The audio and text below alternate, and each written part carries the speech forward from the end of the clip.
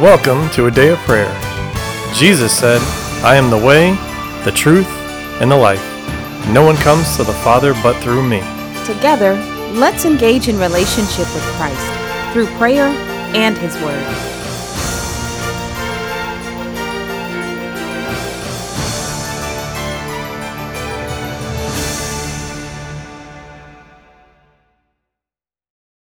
I'm being led to discuss the fear of the Lord with all of you.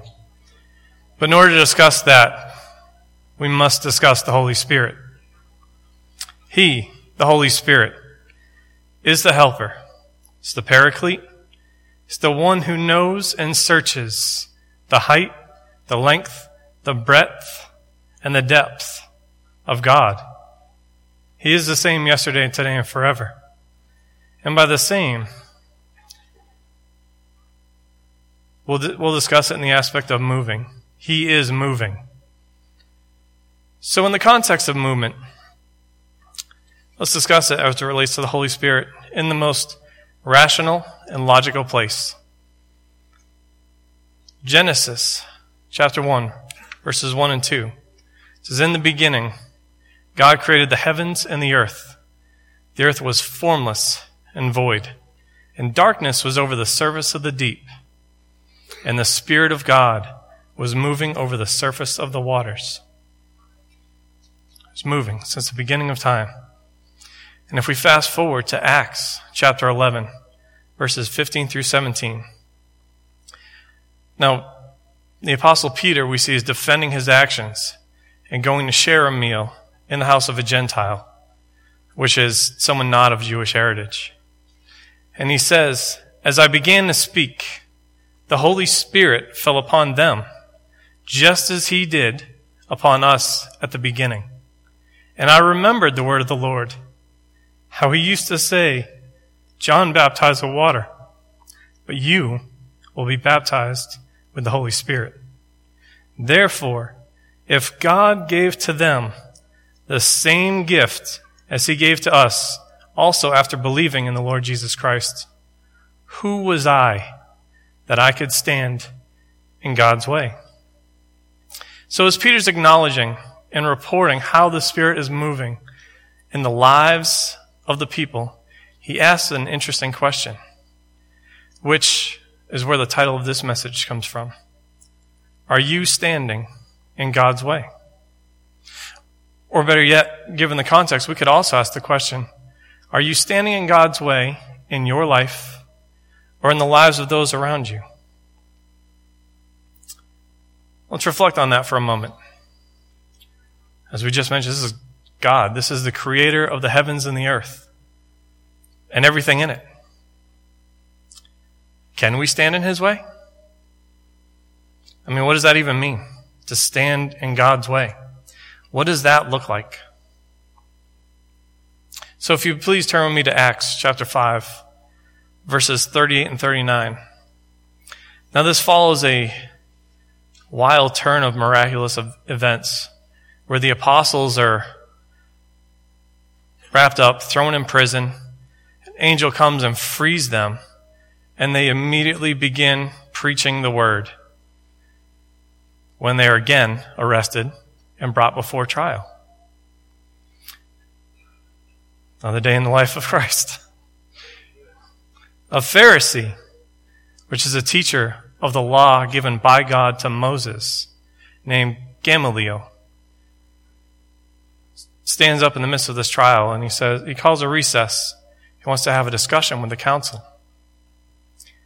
And he reminds them of past events in which a man, whether it be one or multiple, rose up claiming to be someone of great importance. And in the examples he gives, in the cases that he gives, he always said that the followers of this person that made themselves out to be of great importance, in the end were either scattered, and the movement became a non-event. So Gamaliel then gives this advice. It says, so in the present case, I say to you, stay away from these men and let them alone. For if this plan or action is of men, it will be overthrown. But if it is of God, you will not be able to overthrow them, or else you may even be found fighting against God. So standing in God's way isn't just blocking him from entering the room. In this case, it's equated to fighting with God. Now, Stephen, who became the first martyr, states it this way in Acts 7, verse 51. You men who are stiff-necked and uncircumcised in heart and ears are always resisting the Holy Spirit. You are doing just what your fathers did. So is that something we are doing? Are we also fighting and resisting the Holy Spirit? And if we are, clearly, it's not the first time that we've done it. So why would we, why would you, why would I, would anyone dare to fight or resist God? Let's turn together to Jeremiah chapter 5, verse 20, and hear what the Lord gives us for the reason. But as we read this, I would ask that we view it, reflect on it, approach it with today's society in mind. And it starts, declare this in the house of Jacob and proclaim it in Judah, saying, now hear this, O foolish and senseless people, who have eyes but do not see, who have ears but do not hear. Do you not fear me, declares the Lord? Do you not tremble in my presence? For I have placed the sand as a boundary for the sea, in eternal decree, so it cannot cross over it. Though the waves toss, they cannot prevail. Though they roar, they cannot cross over it. But this people has a stubborn and rebellious heart. They've turned aside and they've departed. They do not say in their heart, let us now fear the Lord our God, who gives rain in its season, both the autumn rain and the spring rain, who keeps us for the appointed weeks of the harvest. Your iniquities have turned these away, and your sins have withheld good from you. For wicked men are found among my people. They watch like flowers lying in wait. They set a trap. They catch men.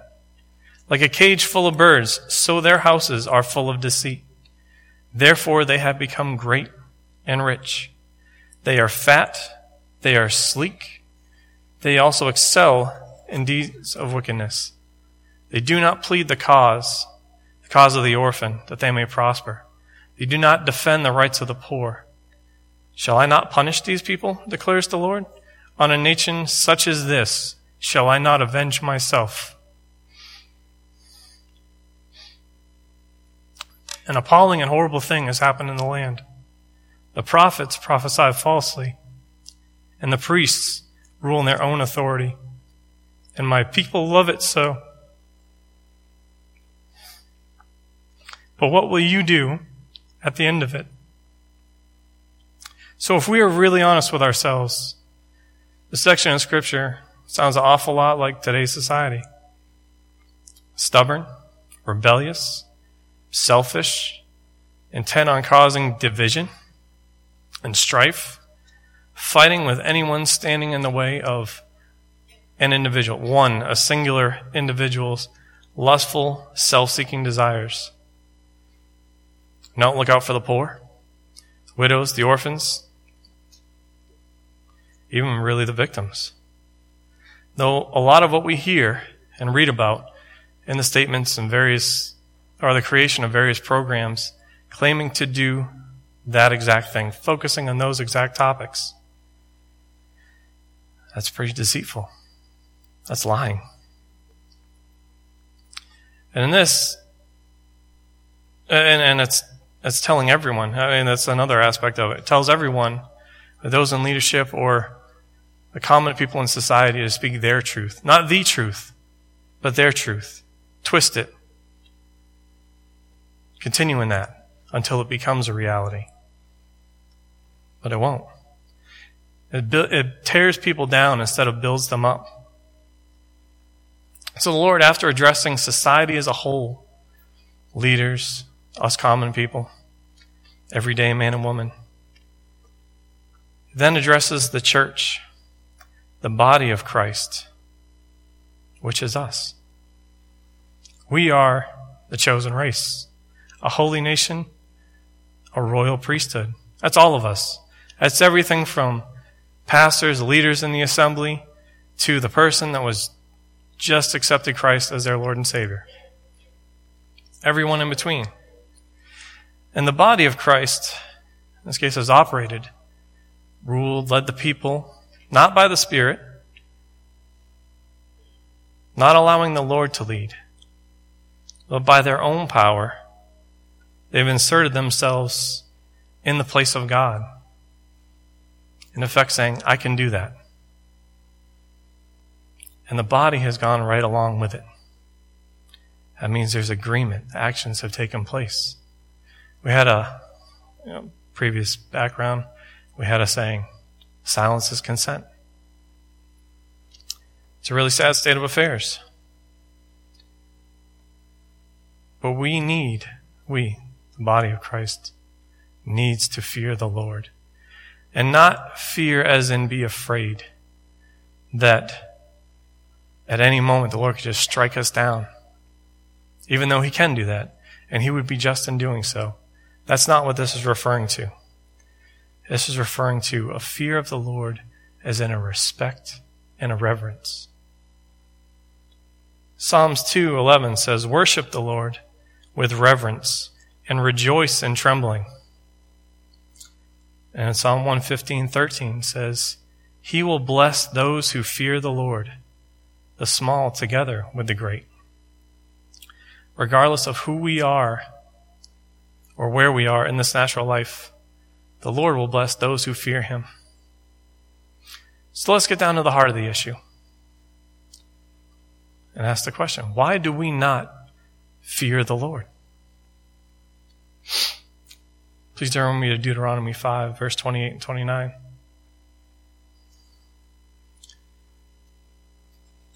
says, the Lord heard the voice of your words when you spoke to me. And the Lord said to me, I have heard the voice of the words of this people, which they have spoken to you. This is when Moses is speaking with the Lord. And he says, they have done well in all that they've spoken. They said the right things. But oh, that they had such a heart in them, that they would fear me and keep all my commandments always, that it may be well with them and their sons forever. That's addressed in both sets of Scripture. Jeremiah, Deuteronomy. This is a continual thing that must be addressed. The issue is the heart. And our heart reflects what the focus is in our life. In turn, that's what we end up becoming or resembling. And if it doesn't resemble Christ, we need to change. It needs to change. And the why is because it denotes a lack of love.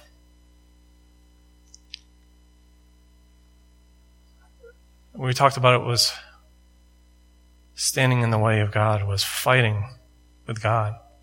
If I'm fighting with you, then I can't have any respect for you.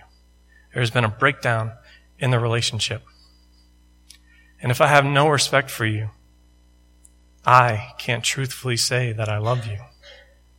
The actions speak against it. Because if I truly loved you, then I wouldn't want to say or do anything that would negatively impact our relationship. I would think more of you and about myself, my wants, desires, career, achievements, hobbies, feelings, how I'm going to spend my time off. I would think of myself less. But he also addresses lip service. And there we see the days of rendering lip service, saying the right things at the right time, because we've been a part of the church scene, as it were, for such a long time. Those days need to be past us. We, the body of Christ, needs to realign ourselves with God and clear out the things in our life that don't reflect Christ, to become conformed to the image of Christ, so that the world will see and know that He is Lord through us in the places we live, where we work, and where we play, where we hang out, where we're passing through. 1 Peter 4:17 says, "For it is time for judgment to begin with the household of God. And if it begins with us first, what will be the outcome of those who don't obey the gospel of God?" I will tell you, it's not something we can do without the Holy Spirit leading every aspect of our lives. After all, if we are to be conformed to the image of Christ, we must have the same knowledge of who the Holy Spirit is that Jesus had, along with the anointing that was on Christ. So let's discover a little bit more of the Holy Spirit.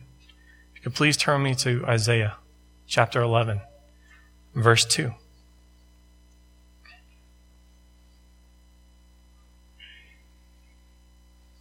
And it states, "The Spirit of the Lord will rest on him."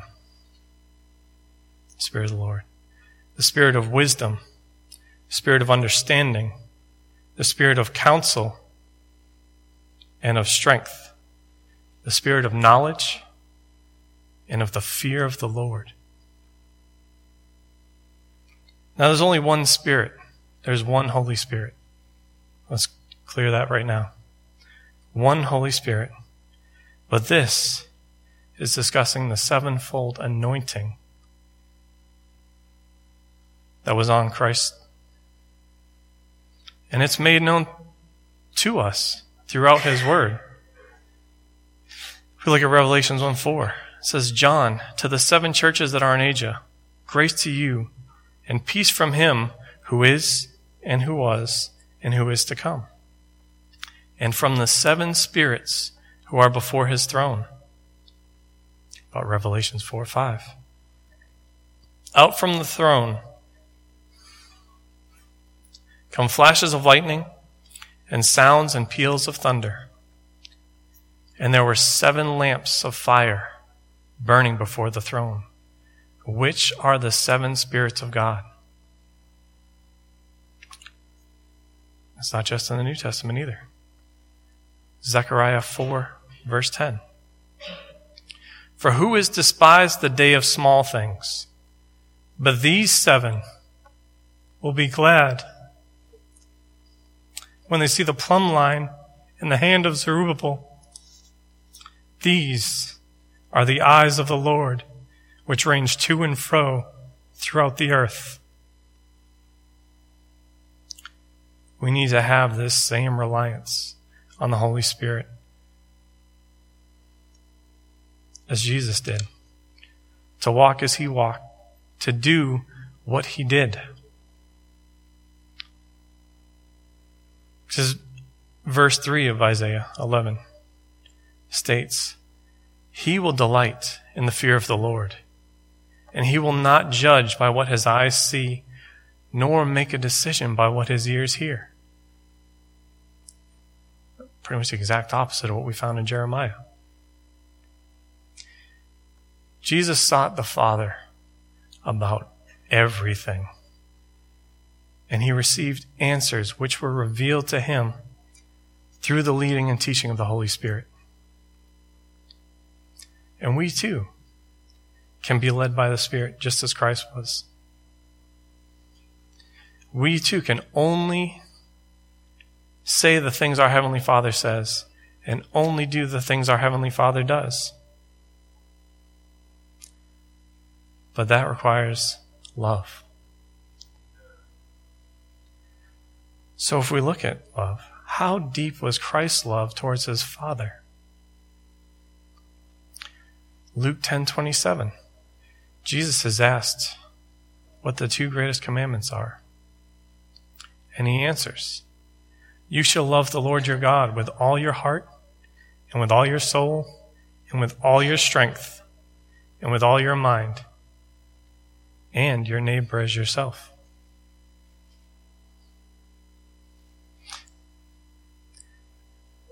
And if we turn to John 14:30 through 31, this is when Christ is about to go to the garden where he's going to be betrayed. And he's having a discussion with his disciples.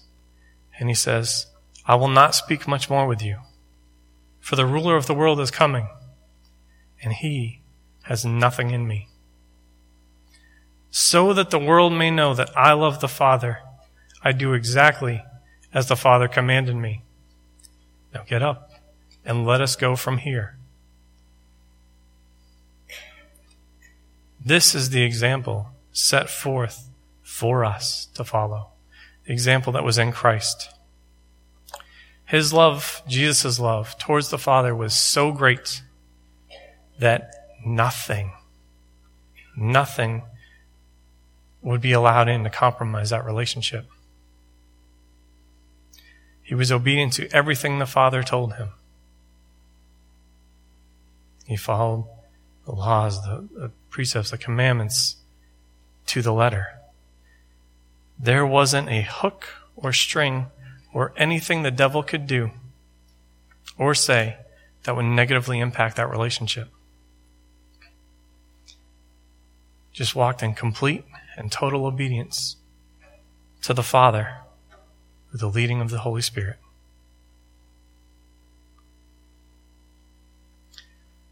Romans 8:9 through 11 states, "However, you are not in the flesh, but you are in the Spirit, if indeed the Spirit of God dwells in you. But if anyone does not have the Spirit of Christ, he does not belong to him.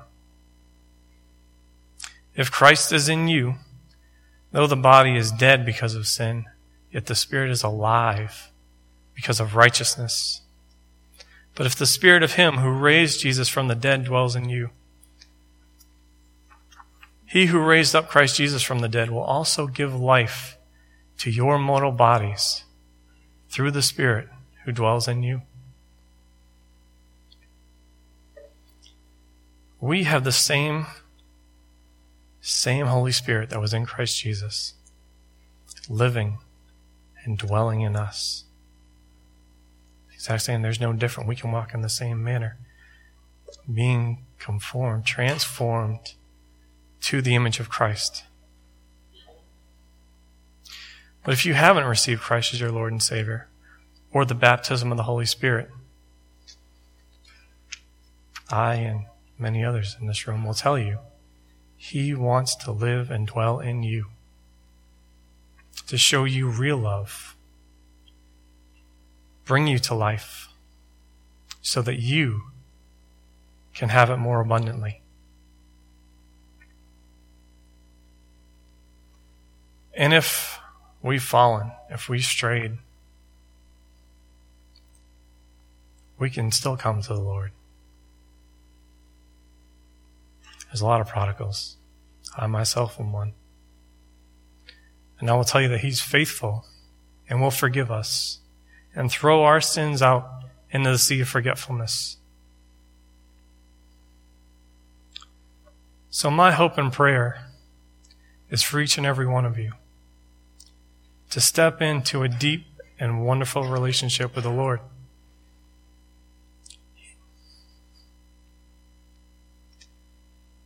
And in that relationship, that you would experience the fullness of His goodness. That you, me, we all would delight ourselves in the fear of the Lord, being conformed to the image of Christ. And walk into the plan, the calling, the purpose that He has for each and every one of you. But that decision is yours. Not myself or anyone else can make that for you. That's a choice that you must make. So, I will leave you with this. What will you do at the end of it? Thank you. God bless.